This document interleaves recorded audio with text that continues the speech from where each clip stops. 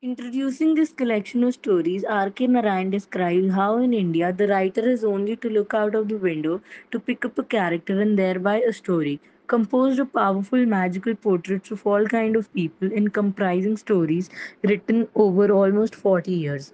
Malgudi Days presents Narayan's imaginary city in full color, revealing the essence of India and of human experience. Malgudi A Malgudi Days, written by R.K. Narayan, chronicles the life of people in the fictional town of Malgudi. The stories, which share the lives of everyone from entrepreneurs to beggars, all take place in and near this Indian village. Thus, the heart and soul of that village is on display, and we find it is a place where most people are haunted by illiteracy and unemployment. Yet, despite the ubiquity of the poor, many of the stories come across with humorous, good natured episodes of their lives. Among the stories, the reader meets an astrologer, a gatekeeper, a young man yearning to pass the examination. There are also animals, including a forlorn dog who befriends a blind man and a victorious tiger.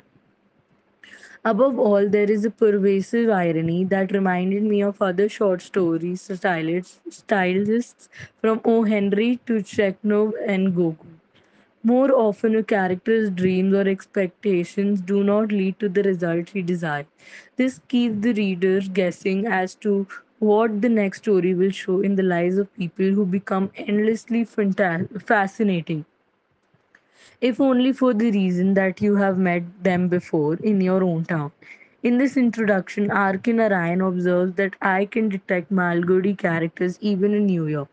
For instance, West 23rd Street possesses every element of Malgudi, with its landmark and humanity remaining unchanged. Malgudi Days is a collection of 32 short, funny, and witty stories. Its author is R.K. Narayan. The stories happen in Malgudi, an imagination town located somewhere on the banks of Sarayu, a river in South India. Even though it is common to call Malgudi an imaginary town, you will not feel it is imaginary while reading the book.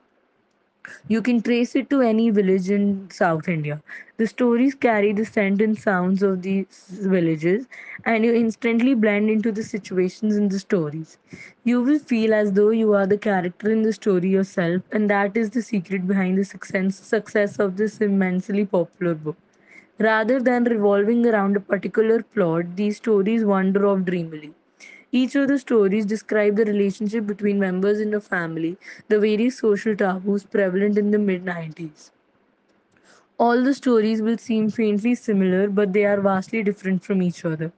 The stories deal with the most ordinary men and women that makes these stories extraordinary. Each stories deal with the simple people and simple issues they are faced in their lead within real life. The stories instantly establish a connection between the reader and the character. Some of the stories are humorously, while others will shake your soul so wildly that you might cry.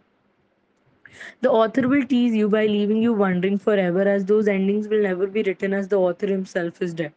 Well, to come back to our lives, this book is one of those extraordinary books which you must read.